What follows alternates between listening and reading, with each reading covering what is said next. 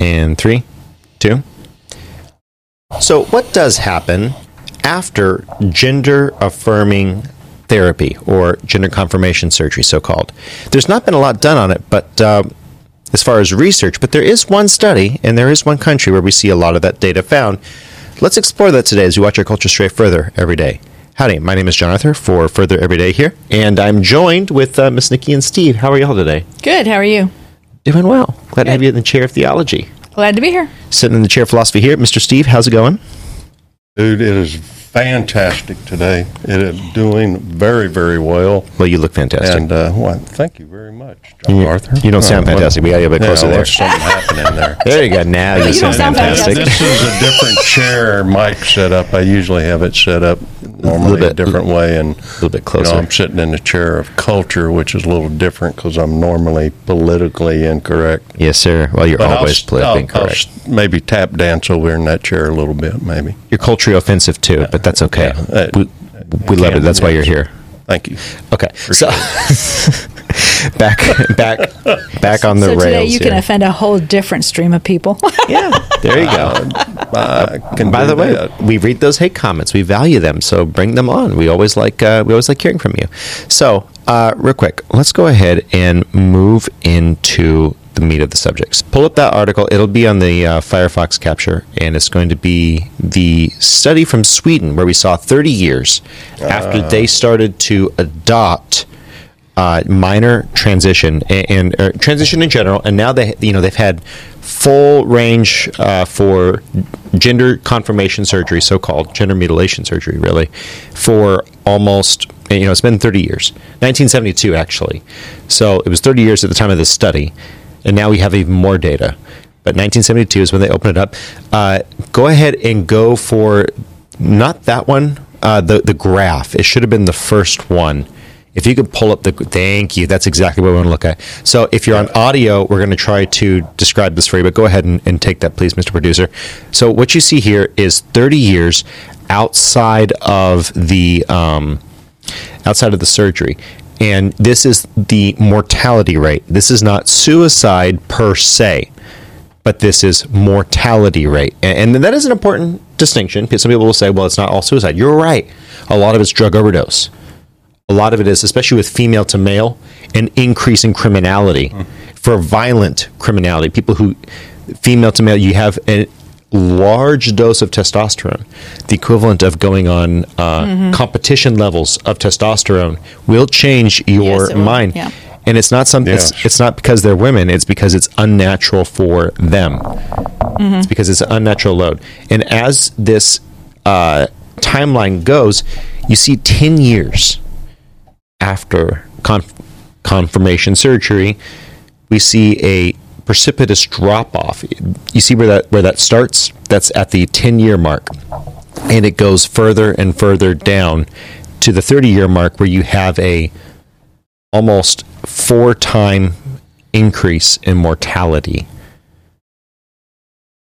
over the heterosexual population. And by the way, the not heterosexual, the transgender population. This population also includes the L, the G, the B, and the Q. So go ahead and bring us back. I just want to get everyone's thoughts on that, because I think that's really interesting that we have a population that 10 years out regret the surgery, and we see a precipitous increase in suicidality, in drug overdose, in just mental issues. And by the way, you link in the description below, as always, you're going to see an incredible increase in psychiatric problems. So the claim that this is actually helpful for the transgender individual, the statistics just don't bear that. What are your thoughts? My thought is that,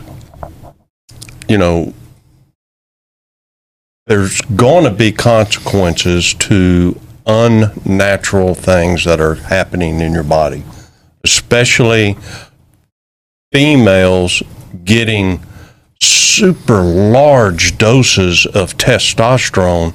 I mean, you think about it, females produce an extreme amount of estrogen, women are more emotional. They're completely different than what men are.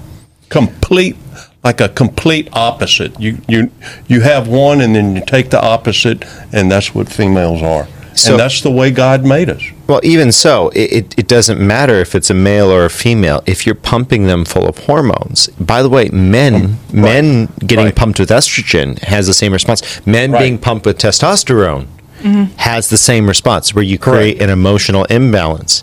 Either one of them, but what you find with females in testosterone is the testosterone increases your in addition to libido, it's also your I'm having a brain fart here, but your age, your action. Someone who has a lot of testosterone is someone who aggressiveness, your ability to take action, your ability to work harder. Also, your drive. That's the word. Increases drive, and so that drive, if it's not tamed or tempered by good thinking, can obviously be very bad. Well, especially when women, number one, can have hormonal imbalances anyway. And just as a personal testimony, I know that 15 years ago, I was taking just an over-the-counter cream. It was a hormonal. It was introducing a hormone for my age and all that stuff. But I noticed that I was getting these quick temper reactions that I had never had before. And I had to go off of that because it was like, this is making me crazy. And this is just a minor thing. And just recently I was at the doctor's and she wanted to introduce a hormonal pill for temporarily. And I said, absolutely not. I've already been down that road. The emotional turmoil that it caused, I'm not doing anything like that again. So this makes perfect sense to me, number one. Number two, the problem here is that this is not common sense to make manipulations to the body to satisfy the mind when the mind is constantly changing. The mind is not stable. Happiness comes and goes. Sadness comes and goes. Feelings come and go. Your body is going to stay the same. So the emphasis should always be on the mind and bringing the mind into agreement with the body, not the other way around.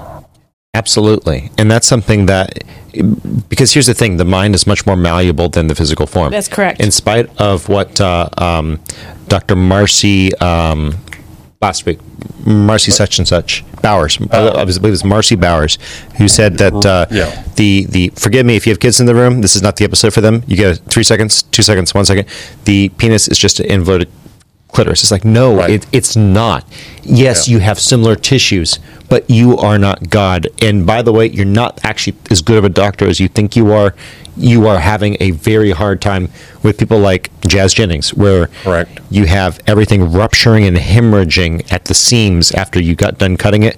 Because guess what? You didn't. Have either of you ever done sewing? Have either of you? Of course. Yes. So when you're sewing, and it's going to be, this is graphic, I'm sorry, but when you're sewing gloves, right? So let's kind of euphemize this a little bit. But when you're sewing gloves, you have to have a strain relief for things to be able to move and to articulate. Mm-hmm. Whatever they did, they took too little of whatever, and they were not able to give it that room, that give. And they think that they need to do that to children. So what was the pain involved with all this? It was horrendous. I could imagine. So, but this is what we're told by Jasmine. I have no reason to believe this is a very painful surgery. It was something that was very, very difficult, and so and it only gets worse with age. And so let's actually go ahead and hear some testimonies. And what about also the gentleman? What's his name? Scott Nugent. We're going to talk about that. So let's hear some testimonies from some of these folks. Yeah, go ahead, and then we're going to go ahead and pull that up on the. I don't remember. Yeah, pull that up on the TikTok, please. Oh, I kind of want to point something out here. Go ahead. That John Arthur and I are actually not wearing matching shirts. They just look similar. They're not matching. Okay, so for those of you on audio, it's plaid. Pointing it out. I just kind of let people know that we didn't call each other and try to wear the same shirt or something. No, but her husband and I do have the same shirt. We shop at Walmart. That's right. What? Yeah. I hope it's not in the... It's not Target. Yeah. Go and do the Firefox capture. Yeah. I think it's the appropriate one. So go ahead and actually see if the YouTube capture will make that a little bit better, huh? Yeah, I like that, actually. It's better. It's not quite right, but go ahead and play it, Ryan. And we'll hear from some of these folks. You're going to have to go over there and click on it. TikTok is weird. What's gonna happen to the kids and the youth? And there's so many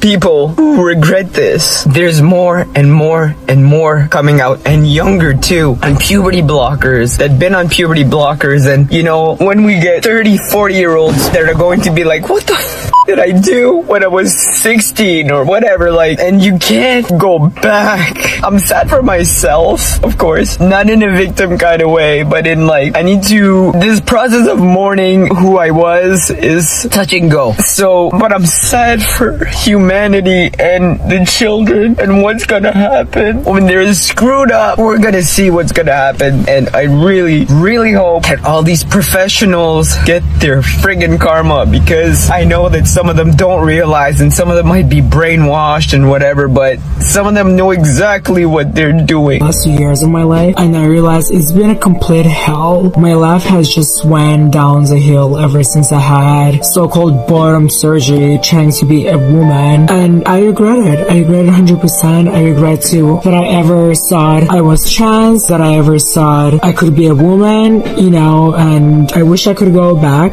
and not have any surgeries or medical transition or take any hormones. To be honest, like, this transition has costed me so much of my health, both mental and physical, as well as certain relationships in my family. Right now, I have osteoporosis, scoliosis, I have a lump in my breast, I have 1-inch vagina, and yeah, so it's like, I have no sex drive. I'm trying to do the transition. I'm taking testosterone injection at this point, but I can't grow any facial hair, like nothing is happening. I mean, obviously I still like wearing makeup and stuff, but makeup and hair does not make a woman. So I've been so delusional for all these years, and I just wish my family and friends weren't so supportive of my transition, you know, and I wish they sat me down and talked to me and said, like, are you sure this is what you want to do? Maybe you'll grow out of this. I have so much to say, and all the things that I say are not going to be like perceived well by trans community, but I don't care. I'm leaving trans community. At this point, I identify as non-binary person. Any pronoun is fine. If you see me as a man, that's fine. You can call me he. If you see me as a woman, you shouldn't. I'm not a woman. I thought I was one, but I'm not. Unfortunately, the trans community has become very toxic. At this point, I've gone too far. Nobody, my opinion doesn't count because I'm the one with complications. That's why transition didn't make me happy, and like, I honestly think I'm just as unhappy as I was before transition, and what I really needed is therapy and help. What is up? Okay, my name is Maddie, and I sound like a dude, but I'm not. See, so I transitioned.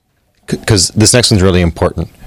But that one little blurb, and we're going to hear that over and over and over again. And so I just wanted to pause it here. Sorry, I had to help Mr. Producer there. By the way, Rai, the producer guy, is doing yeoman's work over there. Thank you, sir. We're going to get a face reveal. Thank you, sir. We've had a face reveal, but we're going to have a camera there sometime. We'll have to get another one. But yeah, another first face reveal. I agree. So, but that's really important, though, where you have someone who says, look, I've been through this and it didn't improve anything. Mm-hmm. I'm just as unhappy. So what were you saying about the mind earlier? Well, your mind, well, you said it. You can change a person's mind. You can work with the mind. Once you start manipulating or the body and the surgeries and the horrible things that they're doing, you can't go back. But the mind can be adjusted to accept who you are. The mind, I mean, it's just less regret, less issues, less problems. If you're going to suffer depression because you feel like you're in the wrong body, yes, that's tough. That's hard. But this type of suffering of I can't go back, there's nothing I can do, That's It's a worse suffering because there's nowhere to go. Whereas if you're feeling like, hey, I'm in the wrong body, somebody can help mold you and shape you into accepting your body. Correct. And we see mortality going up after, and again, not all of them are direct suicides. We do have an increase in suicidality, but we also have, it's at the very minimum the same. 10 years out, it's at the very minimum the same, if not higher, for that individual. Well, and see, there's another point right there, is that the desire to change from a male to a female, or from a female to a male, 10 years out, the regret, you know what I mean? The changing back, that's the mind. That's the mind. And you want that person, you may have to journey with that person through counseling, whatever, but you want to get them to a point where they're not going to have the greater regret of, oh no, I no longer have my manhood because I've had surgery, or... And that's the thing that people don't realize when we're talking about this. We're talking about this from a position of love. It's like, no. Yes, God hates what's happening, and he does not like what's happening. The reason God hates that, the reason the Christian needs to hate it, is not that they're hating the person. It has nothing to do, it has everything to do with the fact that that person is being taken captive by a bad ideology. This is no different than saying, I hate sex trafficking. I hate trafficking of people for their bodies because of what it does to the person. I hate what this ideology, the transgender ideology, does to people because 10 years out, they regret it. And by the way, we're not speaking for them. They are. And by the way, some of them get really mad, by the way. And I thought about putting in a couple of videos of this where they're talking about how the Christians use this to create their own thing and this and that. It's like, look, we're not trying to use you. We're saying we see what's happening to you and it hurts to watch. And more importantly, we do not want you indoctrinating children. We do not want you showing child porn to children and telling us that is normal. We don't want this to become normal. This is not positive. Right. And what we don't have, and I'm sorry, Steve, I interrupted you. No, go ahead. No. What we don't have is the numbers of those that want to detransition.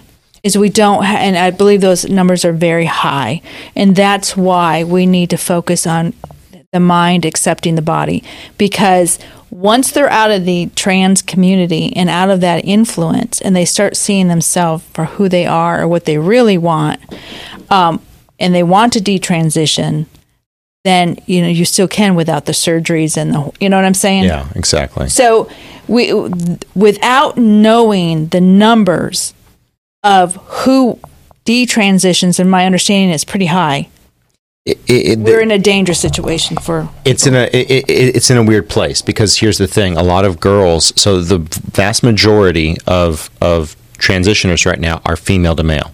And that's an inversion, as we talked about the last week or two. It's an inversion from what it used to be, where it used to be predominantly 0.0 whatever percent of the population were male, and they detested themselves so much, usually from abuse, but they detested their own physical body so much that they were uncomfortable with their gender. They wanted to be something else, and that's true body dysmorphia.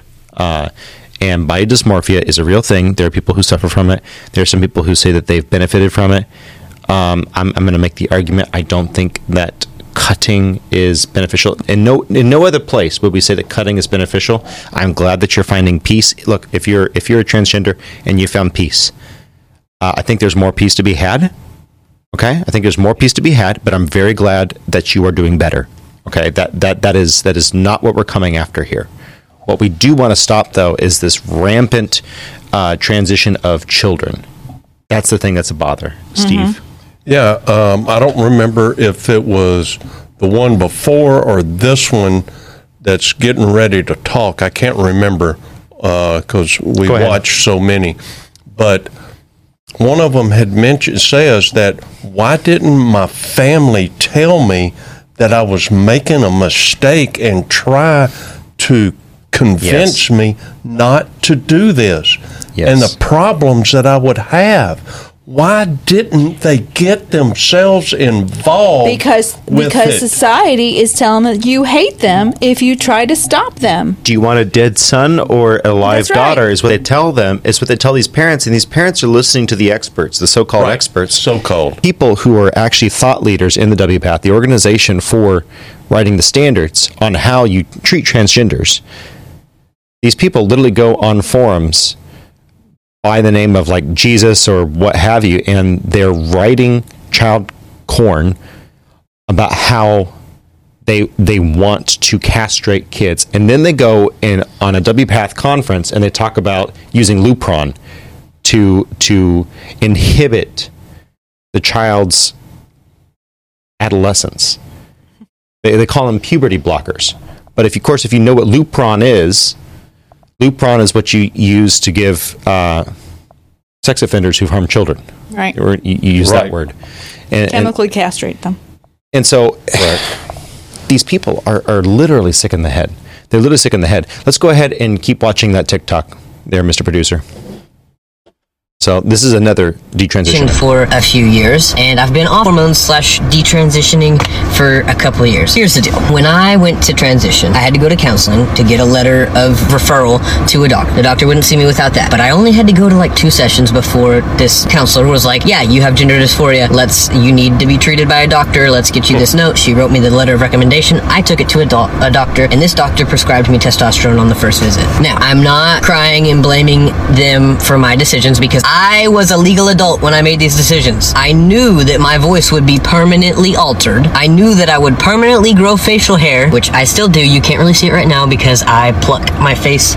Literally, these tweezers are in my car all the time because on my breaks, I pluck my face. Anyways, I was a legal adult when I made these decisions. But now, my issue with this is that they're allowing these things to happen to children. Children who can't drive. Children who are not old enough to buy alcohol because their brains they're not mature enough to do that. Kids who aren't mature enough to apparently buy nicotine, according to the law. Like, they can't buy nicotine, they can't tattoo without parental consent because that's a permanent thing on your body. Why are we allowing this to happen to children? I would have been so much further along in my transition before, if I would have started that young. And I'm detransitioning, so that would not have worked out the way that I thought it would work out whenever I was that. Consent has to be. And we'll actually get to that interview later. This is Supercut. By the way, links to all the videos in the description down below. But, man, I just don't know what exactly to do with all of that, because what you have there, and we're going to do. Matt Walsh and his team did some investigative journalism. I don't know if y'all saw that. Yeah. I think you're the one that sent that to me, Steve. Right. And we're going to take a clip from that in just a little bit. But I want to go to Chloe Cole. Actually, I think for the sake of time, let's go to Chloe Cole, and I want to hear what she has to say. This will be on the YouTube capture. Yeah. And let's go ahead and start. This is when she's talking about what happened after the surgery and why this 15-year-old transitioned, and then now she's 18. She transitioned from female to male and then detransitioned back to female. Of course, we in this room know that you don't detransition. You're a female. But go ahead and roll that, please.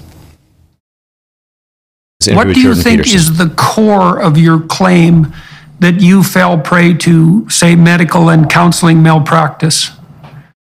What do you think was done wrong with you? Quite a lot, actually. The most immediate thing I can think of would be the fact that the consent forms weren't really comprehensive. They were very vague. They didn't list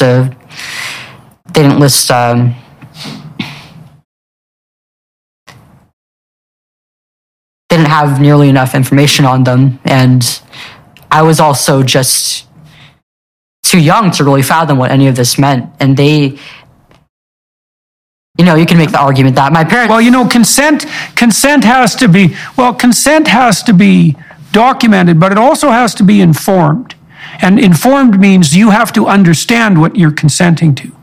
And so from my perspective, especially when you were really young, say around 12, and you first went into therapy, there should have been a very deep investigation into your background and then a laying out of a whole comprehensive range of options and a lengthy discussion of the consequence of all of those options.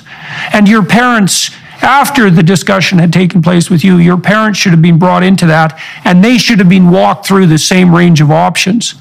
And then you all should have been offered, what I would say, the opportunity or the necessity to take a fair amount of time to really think it through, on the fundamental basis that, well, we won't do anything precipitous until it's necessary, right? And that harkens back to the idea that if you leave most kids with gender dysphoria be, most of them identify as homosexual, as I said, eventually, but 90%. Most of them, the vast majority of them, accept their biological status.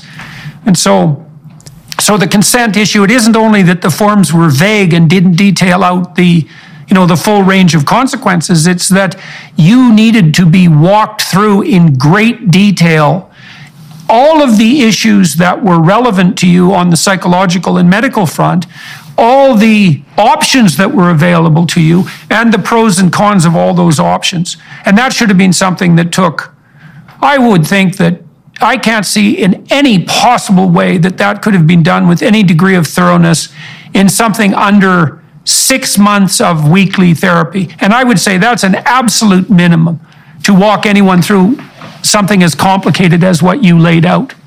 So that's on the informed front, right? Yeah, they really presented this as basically the only option to both me and my parents. And I also,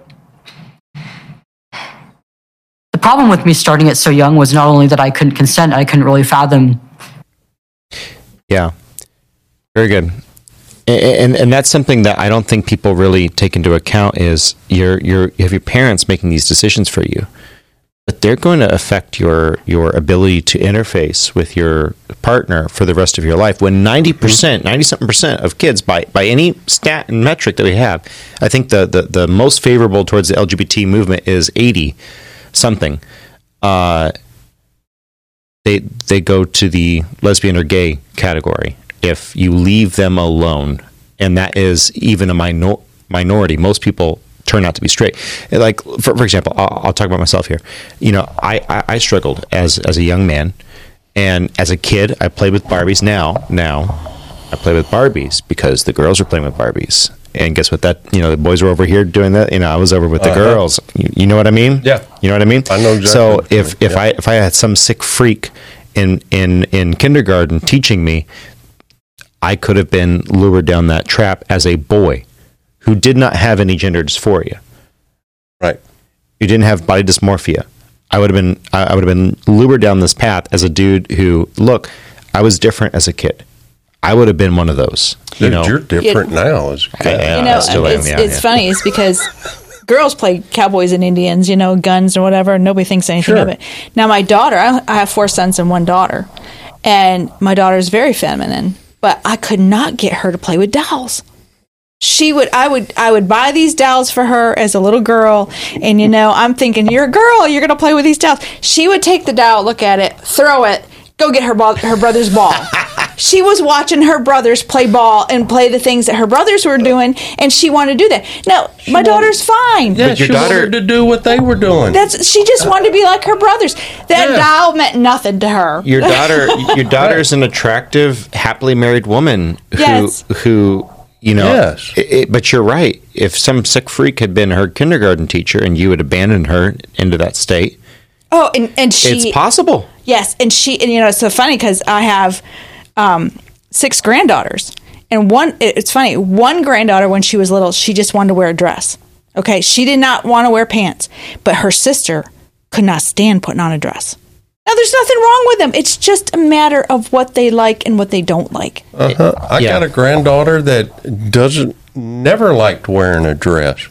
Yeah. She's 19 now, and only because she's got cousins that have convinced her that it helps her to look real feminine to wear a dress. And so on occasion, when she goes to do certain things, they'll come over and help her get ready to do whatever it is she's doing and help her pick out one of her dresses that she now has numerous dresses. But I'll tell you what, 98% of the time or so when she's doing, she wears pants. Absolutely. She loves wear jeans. That's what she does. I mean, I picked out yellow shoes instead of blue shoes once, and I was adamant I wanted the yellow shoes as a 1-year-old. Do you think that 1-year-old is thinking about where they're going to put their private body parts in a marital relationship? Oh, man, you just liked yellow. I mean, I just liked yellow at that point. And so guess what? They would have said non-binary or some rando would have said that's the community in which you're being influenced by. Correct. So if a young boy's playing with Barbie dolls and the community in which he's being influenced by says something, remember we talked about words. Words Huge. matter. Yes. Words matter. Yes, and they I do. know that, 4 boys, one of the boys at a very young age loved the movie Nutcracker. Okay, it's a ballet type thing. Right. Well, a couple of the older brothers started to say something about it, and I yelled at him. I told him, no, you're not going to say that to him. Yeah. You're not going to. Now, the boy who liked the Nutcracker and there was ballet and all that, you know what? He liked it. It didn't affect him in any negative way. He's a very masculine man, and Is this the youngest one? No, I wouldn't tell. If it is, No, it's not his. Oh, okay. I was going to say, if it is, I tell you what, he's the one I ended up taking hog hunting. He killed a hog. And he killed a hog and he wrestled it to the ground, and just like he was shown. And that boy, he's not feminine, I'll tell you. Well, They're all okay. Forgive me, son, but it's the one who does powerlifting. I mean, he's a big guy. Ain't nobody gonna mess with that kid. Now I know you're talking about. Actually, it makes sense. He's got a sensitive side to him, but he's a man. He's a man. He's a man. He's a man. He is. He's a man's man, but Yes, also he he's is. sensitive. And he used to tell people, he would say, "I'm a mama's boy, and I'm not ashamed of it." That's what he would tell him. I'm a mama's boy, but he's not. He's a good boy. He's a man. He's a good man. Yeah. He's a man. There's a lot of men that are mama boys. That's right. They Not a bad thing. They just are. So, but let's move on into what can happen if you leave these people alone, and God forbid they actually come to Christ. There's a really good video on that. It'll be on the TikTok capture. I think you've got that, Mr. Producer. I got something I need to say on that. I've got a friend of mine that goes to our church, that started coming to our church. He's a, liver transplant receiver. And he was telling me that he's got a gentleman that lives next to him who they used to talk to about Jesus all the time. And he's homosexual. Okay. Well, all of a sudden, this guy gets convicted by Jesus. And he is one of the biggest proponents for Jesus now and is no longer a homosexual. And man, he'll tell you right off the bat if you're going down the wrong road on something. And he's like, man, you need to go pray for this, and you need to get into your Bible and start reading. And he carries a little small Bible with him. Everywhere he goes, he'll pull something out, and he goes, right here, you need to read this. And oh, man, he's like, man, you wouldn't believe this guy. Former LGBT members are some of the best Christians you will ever meet. You will find some of the best Christians you'll ever meet. Some of them are LGBT formerly. So go ahead and pull that up. Speaking of which, here's a really good example of someone. You've got that link. It's to 124, sir. Go ahead and run it. Make sure it's from 124. You also have to unmute it. For 2 years I lived like that. Beard, buffness, facial hair, and everything. And I want to show you something. I want to give you a visual of what's really going on. Go to 0.001 to 124. Thank you, sir. Yeah, we want to start from the beginning. Okay, there you go. From the beginning. This was an excellent video. I transitioned and I lived my life as a trans male. For 2 years I lived like that. Beard, buffness, facial hair, and everything. And I want to show you something. I want to give you a visual of what was really going on. Because a lot of people will tell you, just be who you are. Follow your heart, be happy. But the heart's deceitful, yo. Your hearing is going to lie to you. Your heart can mislead you. And that's why God wants to give you a new heart and a new spirit. The one you got ain't right. Hallelujah! Yeah. I didn't know that. So I did this because I believed God made a mistake with me. That's how I felt.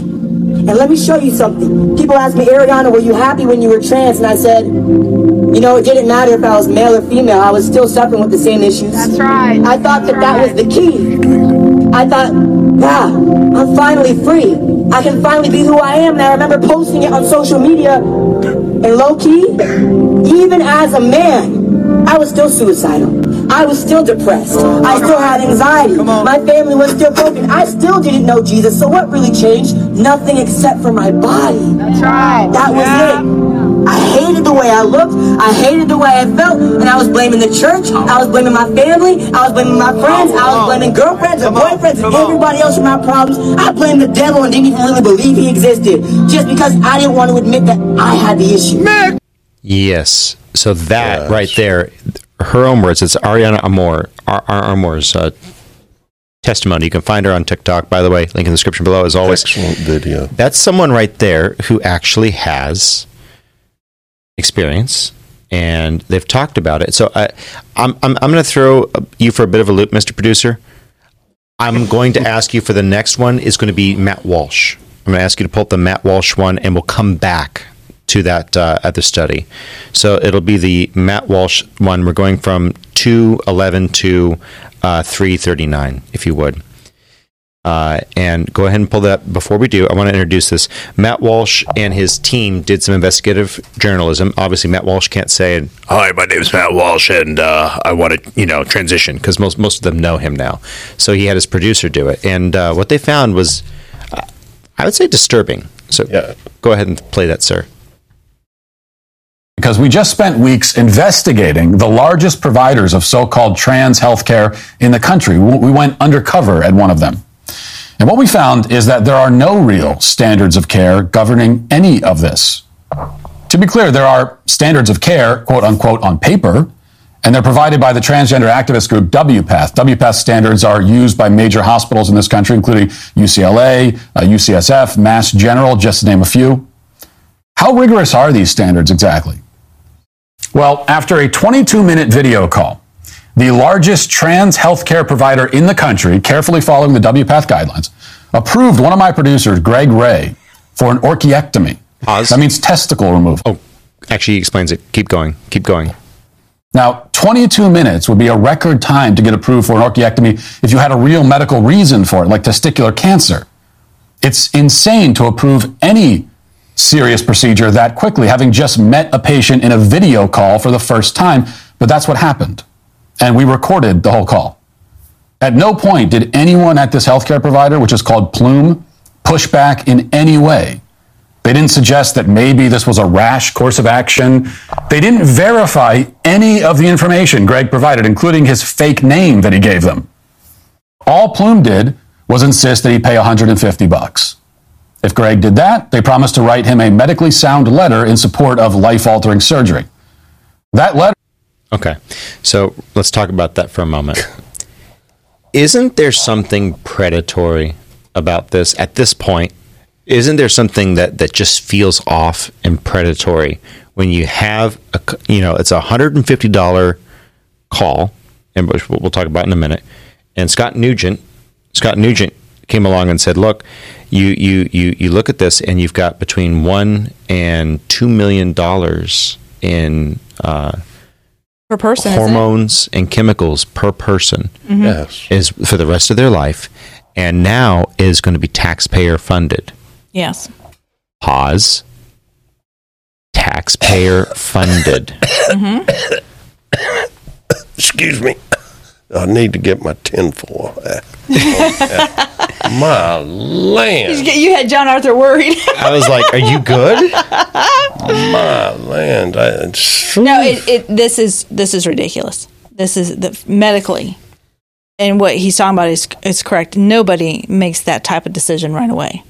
No, and it's not healthy, it's not sane, but of course it's not about that. It's about the politics and it's about the economics, which the two chairs are empty there, but I'll fill the economics for a moment, then I'll have Steve do the politics real quick. From the economic side, obviously, you have, imagine you're getting $150 for one phone call. That is a really good telemedicine practice. That is a really good telemedicine practice. In fact, you have people stacked up, and so that you have a 8-minute break, and then you go and you have another 30-minute call with someone, and you're just banging people out, and it's the easiest thing. It's probably a generic letter.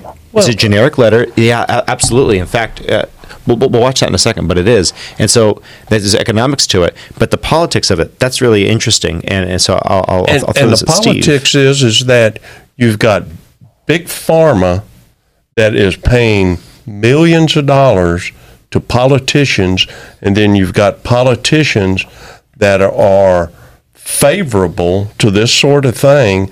Not only that, politically, you've got school boards that are okay with putting these type of people, not just the school boards, but you've got the superintendents and the principals that are hiring these people and putting them in where? Elementary schools, first, second, and third graders that have teach these people that exactly have no clue about anything except, hey, look, they're make a friend with a couple of girls, and 2 girls or 5 girls are playing something, and what? They happen to play that day with them doing whatever because they're friends that day, and the teacher sees that, oh, you know something? Your son is actually a girl, and you really need to do something about that. I know, it's very dangerous. You need to go and have a talk with the doctor about this. Now, you can call, and not only that, politically, you can they have funding for you to be able to do this also, because they'll back you up. And the thing about it is children do not comprehend it. So the young woman who at the age of 18 was detransitioning, and she had her surgery at 15, even still at 15, she goes, I didn't comprehend. They don't. I mean, you're living in a world where they see all these superheroes, and it's kind of the imagination is running a lot faster than science and medical procedure could actually keep up with. I don't think they're comprehending that what is going, because they don't comprehend a sexual relationship at that age. They may have even experienced sex because they're introducing it more, but they don't understand the relationship part of it and what is actually involved. And that poor woman at the age of 18 is realizing, what in the world did y'all do to me? I didn't understand this. And not only that, they don't understand major consequences to your life.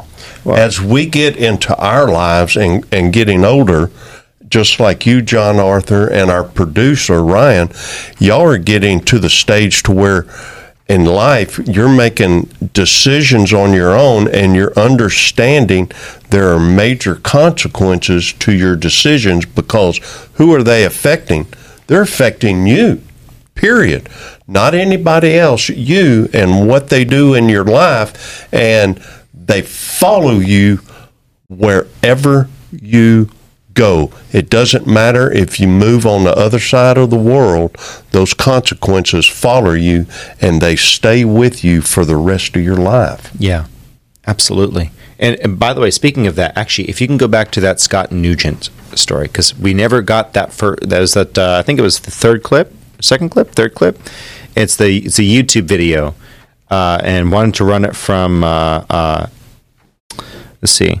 Yeah, I think we had it set up. Yes, sir. Nugent. So I wanna see what that looks like in real time.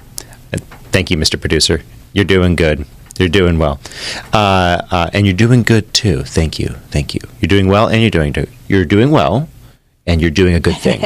Okay, I caught myself there for the grammar Nazis out there. And Bethany, I'm looking at you. About consequences.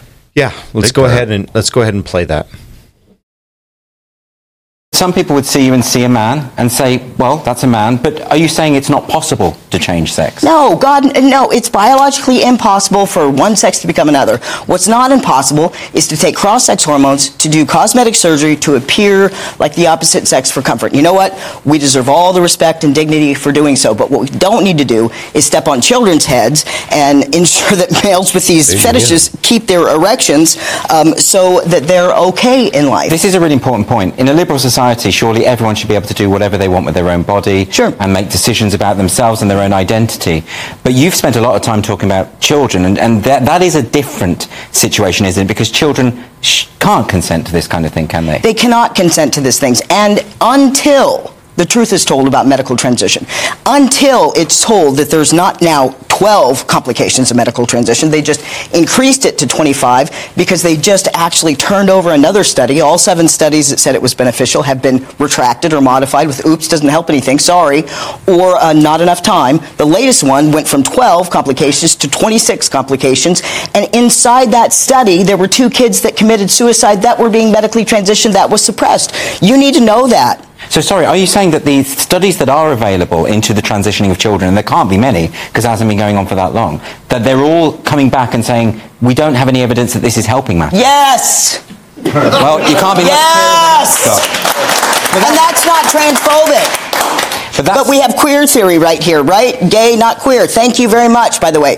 We need more righteous gays and lesbians to come up and actually take our community back instead of the righteous. So, and by the way, for the gays against groomers and all those people out there, good on you. Don't agree with you on a lot of things, but on that we can all join together and say, yeah, let's leave the kids alone. When you have science that is beholden to ideology, that's when you get situations like this, where you have people who do not know. They do not know what they do not know because the scientists, the experts, so-called, have suppressed the information. And again, you can dig out the tinfoil hat over here. We have a situation right now where they're hiding data. And they're manipulating it. Because why? Because if you are within the ESG tent, you get more funding. You can't come out and do a study of how transitioning kids harms kids. You can't come out and do that and get funding. There you go. If you want to do that, you will lose your academic credentials. You will lose your freedoms. And so, what's the end game to this? Well, I mean, some people will say population control, right? Some people would say it's an issue of money, and both of which are possible. Because again, we know the people behind ESG also want a world population of 500 million, not 8 billion. And you see that this doubling rate, it'll only take 50 years before 20% of the population isn't producing purely because they're castrated. At the doubling rate, it's only going to take what is it? It's going to be like Charlie, because now we're back in alpha generation, right? It'll be generation Charlie if we don't stop this. It's going to be, we have 2% of this generation, 4% of alpha, 8% of Bravo, 16% of Charlie. You're going to have 20% of the population who is sterilized. If we don't stop that in 50 years, we'll have 20% of the population that is sterile. Because it was done to them when they were children. And I think that they'll die young. I don't think that they'll live long life because I think of the chemical. Nugent says Nugent's not going to be around that long. Scott Nugent says will not be around for much longer because that person is constantly having staph infections and all sorts of other problems because they the fake, again, if you have kids in the room, 3, 2, 1, the fake man part that they cut the arm off and made that man part out of, it grows 6-inch hair that gets stuck and it twirls in and it infects that fake appendage. Right.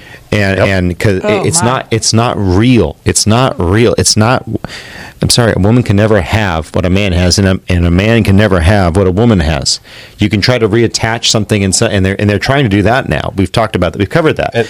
You can do a Frankenstein's monster, but the fact of the matter is, it is a Frankenstein's monster. It is not a Cloud9 sexual paradise, and that kind of leads us around to I want to start to focus in on the biblical aspect of this? Because I know that you have thoughts and you have verses. And then I want to come over to Mr. Steve. What I was going to just bring out here is in Proverbs chapter 5, 6, and 7. And this is the problem I think that we are set on, is that everybody is talking about sexual pleasure, sex.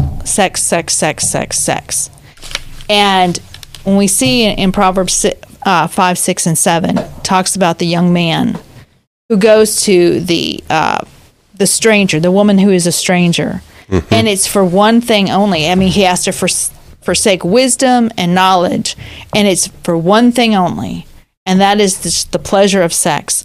But the Bible talks about how it costs your very soul when you start taking on this behavior. And what we're doing in our society now is we are introducing the pleasure of sex to the young children who should not even be thinking about it. Children don't think about that at young ages. That is something that's introduced to them when they start going through puberty.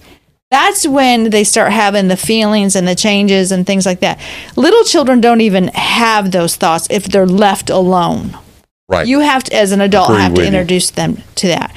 So that's number one, is that when you focus just on the pleasure of sex, what you do is you rob the individual of actually having a healthy relationship, a healthy sexual relationship with their spouse. And that's all intentional. That's Satan and his intent to corrupt.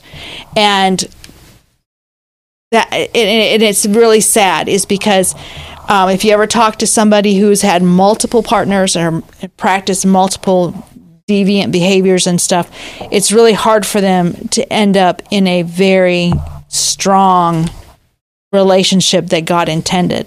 And so they actually get robbed in the long run. Well, isn't that the thing, though? That is what the purpose of sex is. So I was listening to Revive Our Hearts, and that's by a podcast by Nancy DeMoss Wakamuth, and she had a lady on. I'm just had a long week. I am not remembering very well names off the top of my head. This one lady was a guest on, Dr. So-and-so. She says something really interesting. She goes, when you realize that everything on earth was created from God's mind and from his being and from his soul, truth itself was created from the identity of God, you would come to realize that there's a purpose for the rocks, there's a purpose for the trees, there's a purpose for the flowers, there's a purpose for sex. And she says, when you have a skewing of that, what you see is destruction of something that God laid out that was supposed to be beautiful. It was supposed to be something that affected you to the soul in a way, and because sexuality affects you to the soul, it comes to your core of your being. There's something about that is literally grasping at how God interacts with us. Well, in the verse in here that talks about it's a sin against your soul when you are, have multiple partners and that's all you're focused on. And, I don't want to get, but in Proverbs 5, where it says in verses 18, let thy fountain be blessed and rejoice with the wife of thy youth. Let her be as the loving hind, the pleasant roe. Let her breast satisfy thee at all times, and be thou ravished always with her love. And why wilt thou, my son, be ravished with a strange woman, and embrace the bosoms of a stranger? For the ways of man are before the eyes of the Lord, and he pondereth all his goings. And so one of the things in my personal devotions this week is the blessings of life and the curses of life. And if you really want blessings in a relation, in your sexual relationship with your spouse, then you hold the ground that God has given, and he blesses you in that. And when you go outside of those walls and those realms that God has laid out, then it's your life is working against you. God is working against you. Yes, absolutely. Mr. Steve. I agree. These videos that we've seen so far are so interesting, in listening to all of these detransitioners and the problems they occur, and the people that have talked to them about it. And then, of course, the last one we watched about God getting involved in this person's life. Absolutely amazing what happened with that person. There's one thing here, John Arthur, if you don't mind me go ahead reading this, and this is from that study that was done in Sweden. Yep. And this is the strengths and limitations that was done in this study. It is therefore important to note that the current study is only informative with respect to transsexual persons' health after reassignment. No inferences can be drawn as to the effectiveness of sex reassignment as a treatment for transsexualism. Because if you do, you come against the agenda. And even this one study that's very well done it's a retrospective study. I mean, it's looking at actual deaths. Correct. In other words, the results should not be interpreted such as sex reassignment per se increases morbidity and mortality. Things might have been even worse without sex reassignment. I don't know about that. Well, it's actually, things get better. And let's be clear. The transition surgery did not kill them. But it sure didn't help them. No, it didn't. And at the very least, it did nothing. To our point, at the very best, it gave them something to regret so horribly that they turned to drugs or to suicide or to criminality or they changed their lifestyle so badly or they were reviled by. That is exactly right. It has all had problems. I did hear the study of a gentleman who lived as a woman for 10 years and then detransitioned, and he said 80% of all those that transition have a drug or alcohol problem. They have some sort of addiction because they don't find the peace of mind that they are truly looking for. And what's interesting is they make an analogy with a psychiatric problem. As an analogy, similar studies have found increased somatic morbidity, suicide rate, and overall mortality for patients treated for bipolar disorder and schizophrenia. Now, you have a 25% representation of the transgender population present as, let me rephrase that, 25% of the transgender population present as schizophrenic. Right. Now, they're making an analogy that these are similar to, bipolar disorders and schizophrenia. Well, some may have these problems, which they've discovered, but to make an analogy that, gender dysphoria is similar to these disorders is, well, it is not. It is in a way because it has a whole host of similar complications. Why do you think it's not? Because I know I've known people that have schizophrenia and bipolar disorder. I know a few too. Okay. Quite a few. Man, you talk about difficult to people to deal with. Mm-hmm. Okay. Especially when all of a sudden, if they happen to take medication. Yep. Well, man alive, I'm going to tell you. Now, people with gender dysphoria don't have those types of problems when you deal with them. 25% of them do have schizophrenia. Now that's different. It's a high representation. What you have is you have a confluence of a lot of different problems. And I think what you and I are trying to say, all of that data, what that means is these people need help. I agree. They don't need to have body parts chopped off. I completely agree with you. Or fake ones added or grafted on. That's what this is all about, is what is the best way to help these people.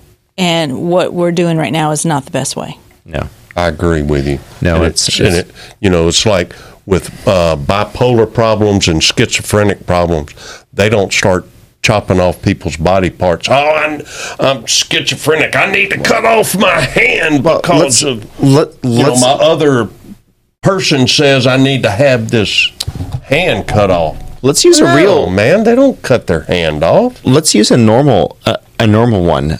Girls who cut. Okay. Do we ever tell them, "You go, girl. You live your truth"? Right. What kind of person would say that? What kind of person would even do that?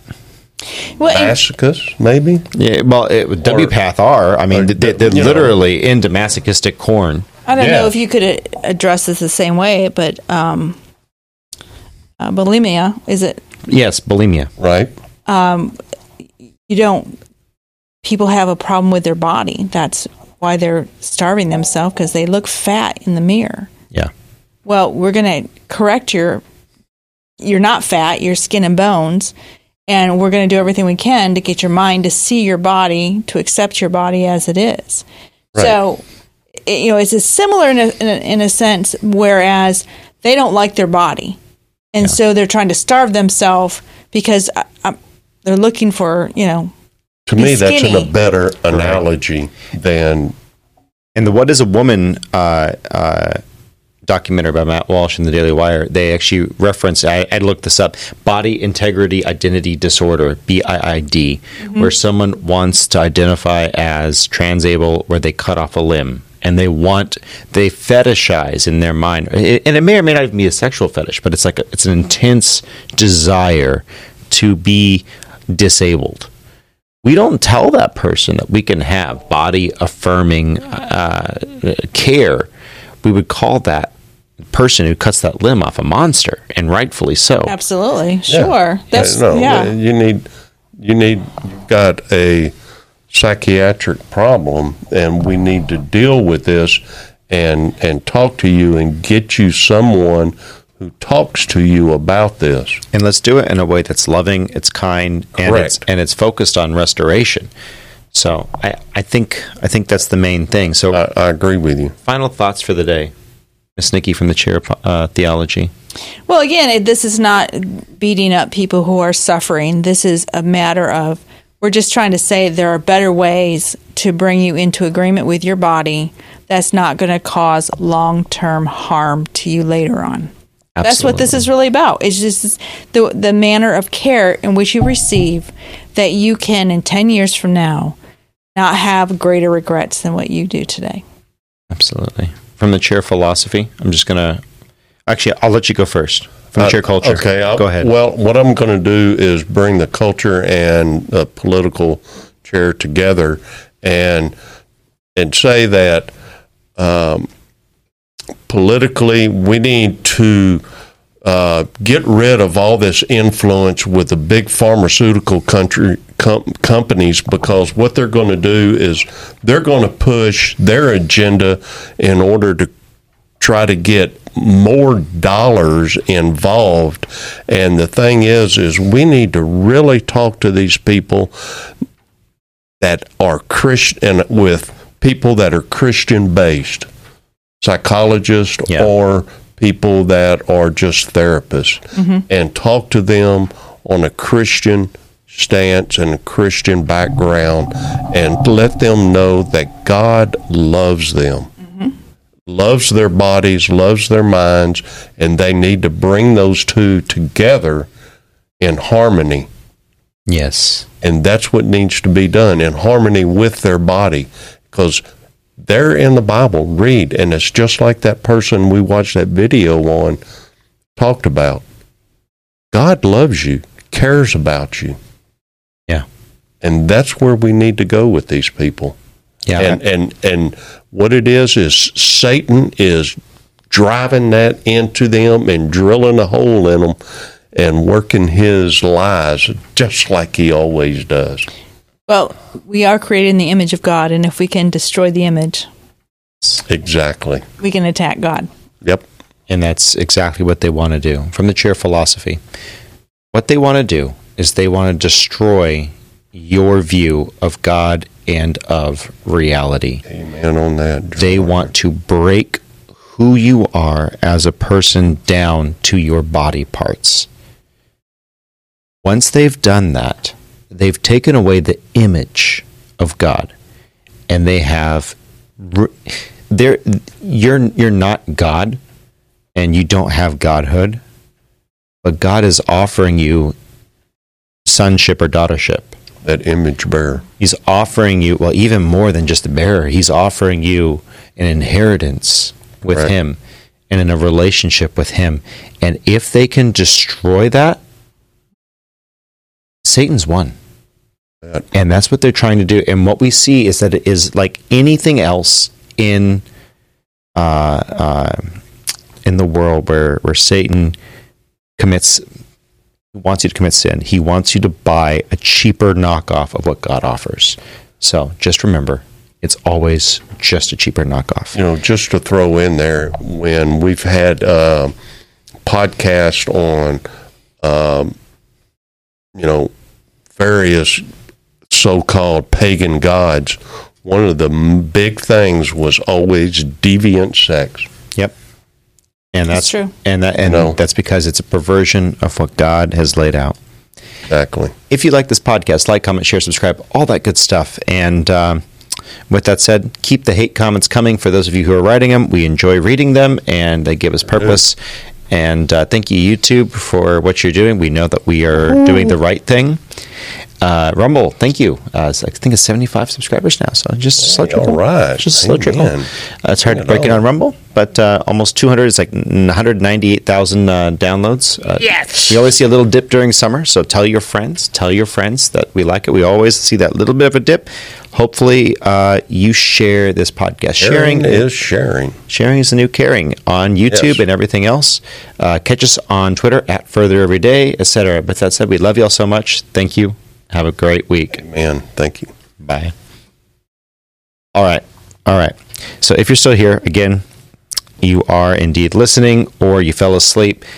Miss Nikki, what do you think the most important thing when talking to someone about the transgender issue? You know, we all have friends, family who were gay, lesbian, transgender. What do you think the most important thing to remember is, if you do it in a word or in a sentence, as a Christian? If you're giving someone advice, how to approach, what's the most important thing to remember? I think I would always want to say how important you are before the Lord. And if you're important to the Lord, you're important to me. And I really would like to always address it out of love. Mm-hmm. Love and concern for the individual, for their soul, for their life. Yeah, in a word or a sentence, Steve. Yeah, I agree on that how much God loves you. Jesus cares so much about you, and that's why His sacrifice on the cross was made, and that one of the most important things, one of them, along with many others, is that finding a person of the opposite sex for you that is evenly yoked in a Christian belief system. It is so very important to have that in a marriage. And it is very important. Indeed. Those are both very, very good starting points. What I would come from is, what I do come from with this is, either I'm wrong and I'm well-intentioned and I love you, and I have my best desire, or my desire is your best. Okay, that's my hope. Or I'm right, and my desire is your best.